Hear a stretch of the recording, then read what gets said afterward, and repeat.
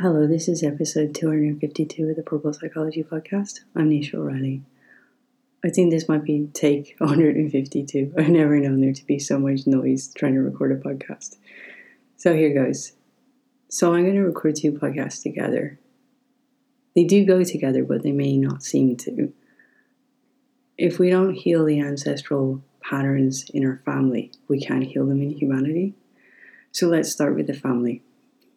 This podcast is about gaslighting the masculine parent and how narcissism is different in masculine energy rather than feminine. We focus a lot on mothers rather than fathers. And for the sake of keeping this podcast gender-free, I'm going to talk about feminine and masculine energy. I'm going to talk about how daughters in particular end up being pseudo-partners. They often replace the separated parent as a partner, and this affects their relationships for life. It's a very toxic situation to happen. And a big part of this is how children view their parents in marriage separation. Children, particularly teens, don't often see that their parents have changed as people because they haven't yet got to experience that themselves in life. They haven't gone through the transitions. There's such a vast difference between being 12, being 16, being in your early 20s, being in your early 30s, and, much later in life. And because you haven't hit those milestones and those changes yourself, it's very hard to imagine that your parents have gone through those transitions. And that, people don't always have the benefit of growing together and, balancing and, everyone contains an element of masculine and feminine energy within them. And that often that it's taken a huge amount for a parent to separate from the partner. And that's a process that's maybe taken years to come about. And that they're not the same people who entered the marriage or who entered the relationship and had children together. And so a lot of those dynamics are simply not seen by the teens. And so they find themselves in these situations almost being asked to take sides without understanding the full dynamics. And it's important, I'd like you to remember that I'm recording this podcast for teens, not for adults. If I was, I'm writing a much more complex book for adults at the moment, but I have covered a number of these topics for teens in a teen book about 2 years ago. If I was recording this for adults, I direct you back to the episode I recorded a few weeks ago on the balance of masculine and feminine energy. It's really important that we realize that both of those aspects are in both parents, but that these are often out of balance. And as this imbalance continues and is projected onto each generation, that we end up with these scenarios following through. And so often the women who have left these relationships have gone into them because they experienced the same dynamics growing up within their own family lives. And we're only starting to now to have a broader spectrum of different family dynamics and different family situations to even begin to think about the complexities of that conversation. And often when I do work with it, particularly in Ireland, it's very much, the husband and wife, the man and woman dynamic that's happening. And so that whole conversation is broadened out as well. And I think a lot of teens, I've already recorded a podcast on how generationally there's a massive gap there for them because they don't identify with those roles as being as straightforward as well. So that's another aspect of it as well that's happening. So what is gaslighting? It's a fancy way to shift the ground, change the facts, tell stories, make you question the truth, often make you take sides against another person. It's an aspect of creating divide and conquer. That's really what gaslighting is about. It's about making you distrust your own judgment, making you question reality. It's like trying to make you live in quicksand, basically.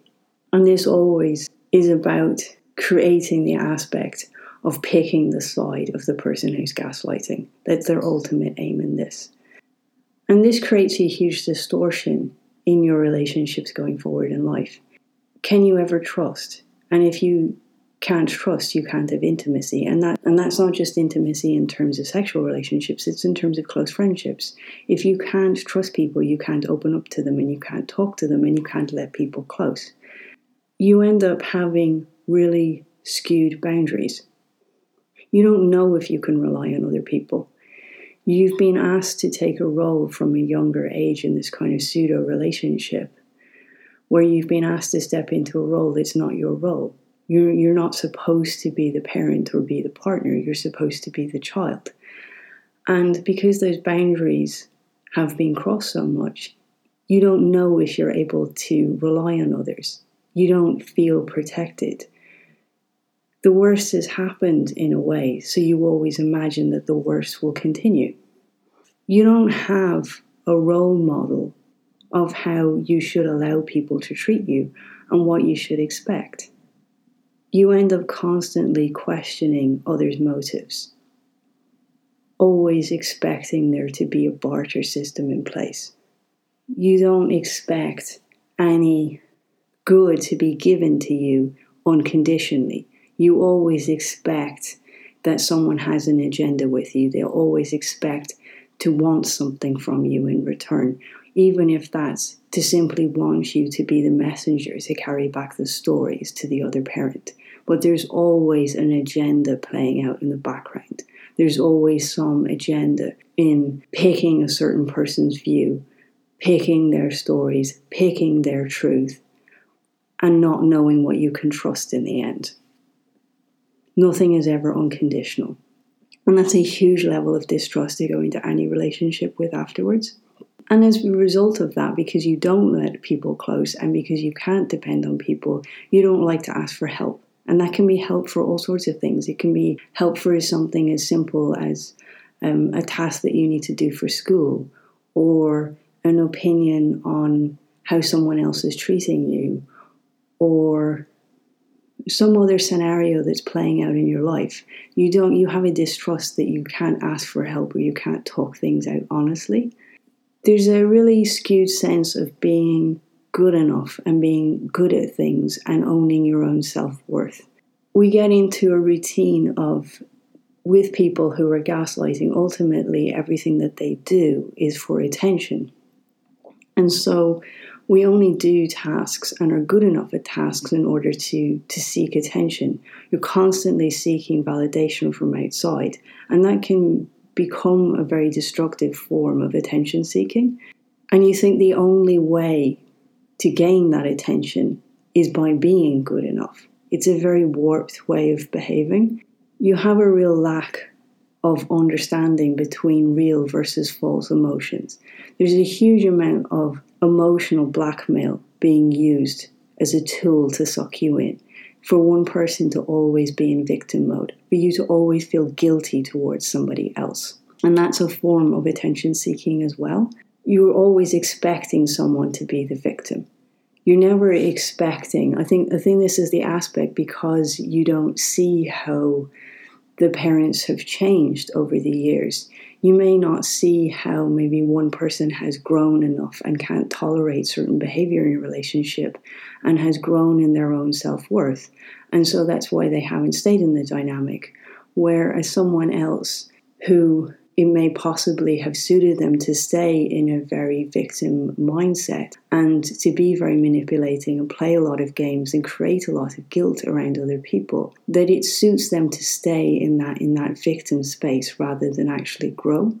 And so they try to make you take their side and to feel sorry for them rather than expecting them to be the best of themselves, or expect that they could do better, or could be better, or could be happy, or could move on with their own life, or could grow in the same way as your other parent has. You can get into a sense of overachieving, putting excess pressure on yourself. I've met students who fall asleep in their school uniforms because they study so hard in order to prove themselves. And there's an aspect that, because a lot of that is set around this sense of validation, often the people who are gaslighting you, it doesn't matter what you do, nothing is ever good enough.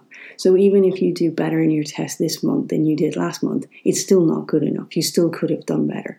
You're constantly told you don't look well, or you've put on weight, or you're not fit enough, or you don't have the right friends, or you're not doing well enough in the sports team, or you don't have a good enough position. It's all about knocking you constantly so that you feel like you can't ever be good enough, because they're doing this comparison all the time where they want you to feel worse about yourself than they feel about where they're at. So it's another sort of twisted game that takes place in order to bring the attention back to themselves. And the complete opposite can happen. You can end up having no motivation as well, because does it matter what I do? There's no point to it. I can never be good enough. And so people just completely opt out of trying at all to do anything because nothing's ever going to people please. There's no mediation in the behavior. It's like a pendulum that swings from one extreme to the other. There's no balance point. You don't develop any sense of yourself, any sense of your own talents or your own words or your own gifts.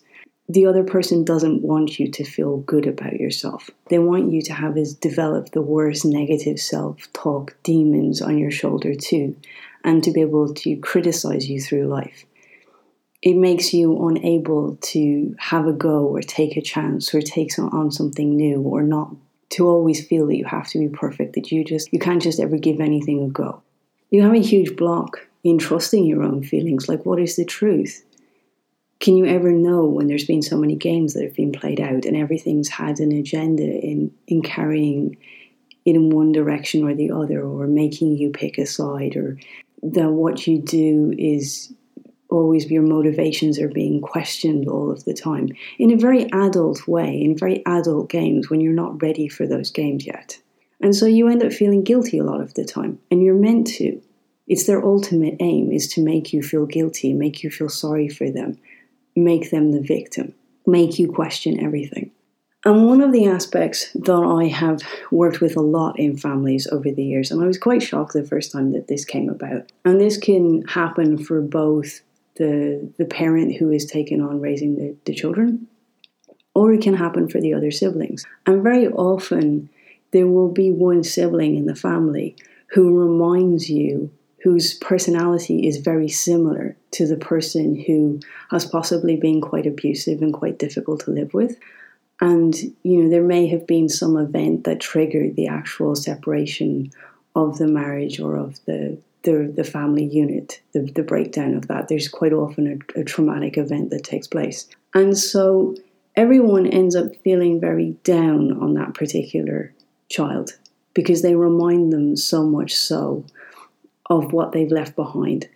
In the same way, they're out of balance and they're having the same games and the same guilt trips and the same dynamics played out. And they can recognize an aspect of themselves in the parent and really worry about that. And that's an aspect for them too. It's an extra burden on their mind space, and it can make them act out in a negative way too, because they don't know what to do with it. They're young and they haven't seen enough of life, and they just think that they're all bad and that they're going to turn out like this parent and turn into a horrible person. So they have this whole story and script going through their minds as well. And then everybody else in the house can end up feeling very down on them and can end up taking sides and feeling like they're protecting the other parent. And because they've been asked to take on this role of pseudo partner as well, they almost feel like they're a parent to that sibling, that they're interfering in a way and stepping in and bossing that person around like a parent, because they're being treated like this sort of pseudo adult in a relationship that they're not really in and that they're not supposed to be in.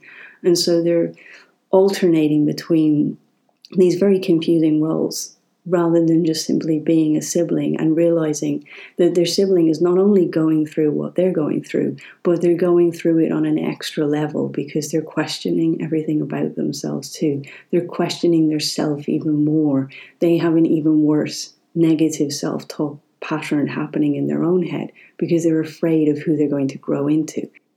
So there can be so many layers to these dynamics that take place, and so many, I suppose they're almost like threads that a person can pull to sort of puppeteer the whole house. And in these separations too, you always spend a certain amount of time with each parent as well often and rally between them. And then as people move on, I've known situations where the parents will meet new partners, and they may also have children, and so that also comes into the dynamic. And so it gets even more complicated in what's being played out, in who you feel you are and who you feel you're being treated at any time. So I really love this Leonardo da Vinci quote, which is that simplicity is the ultimate sophistication. So there is an element of having talked all of that out where you can feel, yes, that's so much what I'm going through, and it all feels like this soup that I'm trying to swim through. It's a bit like fish chowder, and the sharks are still alive. And it's, how do I make my way out of the other side of this? And I suppose, luckily for me, because I've had the opportunity to work with people for long enough, I have got to see people leave the other side of this, and I've got to see them develop pretty good relationships with all of the people involved, but more importantly, to learn to put in their own boundaries, to create their own self, to understand the aspects of distrust that are started to be created in them, and so on. And they've managed to have very good first relationships themselves. And I think that's the most important thing. I think it's the most important cycle to try and change here, so that the next generation feel that they can meet people and have much better relationships. And I've been fortunate enough to see that is possible. It's not just a theoretical idea for me. So it is quite simple. What do you need to change? You need to see everyone else as an individual who is hurting too, including the ones who hurt you. But you're not responsible for them, especially when they are the adult. You need to see that your sibling is not the abuser or automatically the person who's going to grow into somebody who plays similar games. You need to realize that they're acting out their pain too. You need to reward yourself for your own wins. You need to achieve for you, no one else. It's very important. You don't need to protect others as a team. You just need to empower them to be themselves, just as you need that as well. You need to recognize that it took a lot of self-growth for your parent to separate from the relationship. You need to realize that took time, that they suffered too, in the same way as you're suffering now. You don't need to hold grudges on their behalf. They've got their own journey to do. You need to see where they are now, not where they were in the past. You don't need to tolerate bad behavior. You get to decide how others treat you. You always hold the possibility for people to grow beyond their mistakes, but it's not your job to fix them. You can't fix people. Even I don't fix people. All you can do is meet them where they're at now and refuse their projection when it's directed at you. Refuse the guilt that they're trying to put onto you. But most importantly, you need to recognize your own worth and create your own wins for yourself. You're not trying to keep anybody else happy. And you need to recognize that there is a game being played out to try and separate people rather than make them feel like they're together. And you need to recognize that that's just a form of hurt that's being played out, and that you don't have to pander to it. But ultimately, what gives me hope is that I have seen people go through these very messed up pseudo relationships and come out the other side and have very healthy, functioning relationships themselves. It is possible to change the pattern here for good.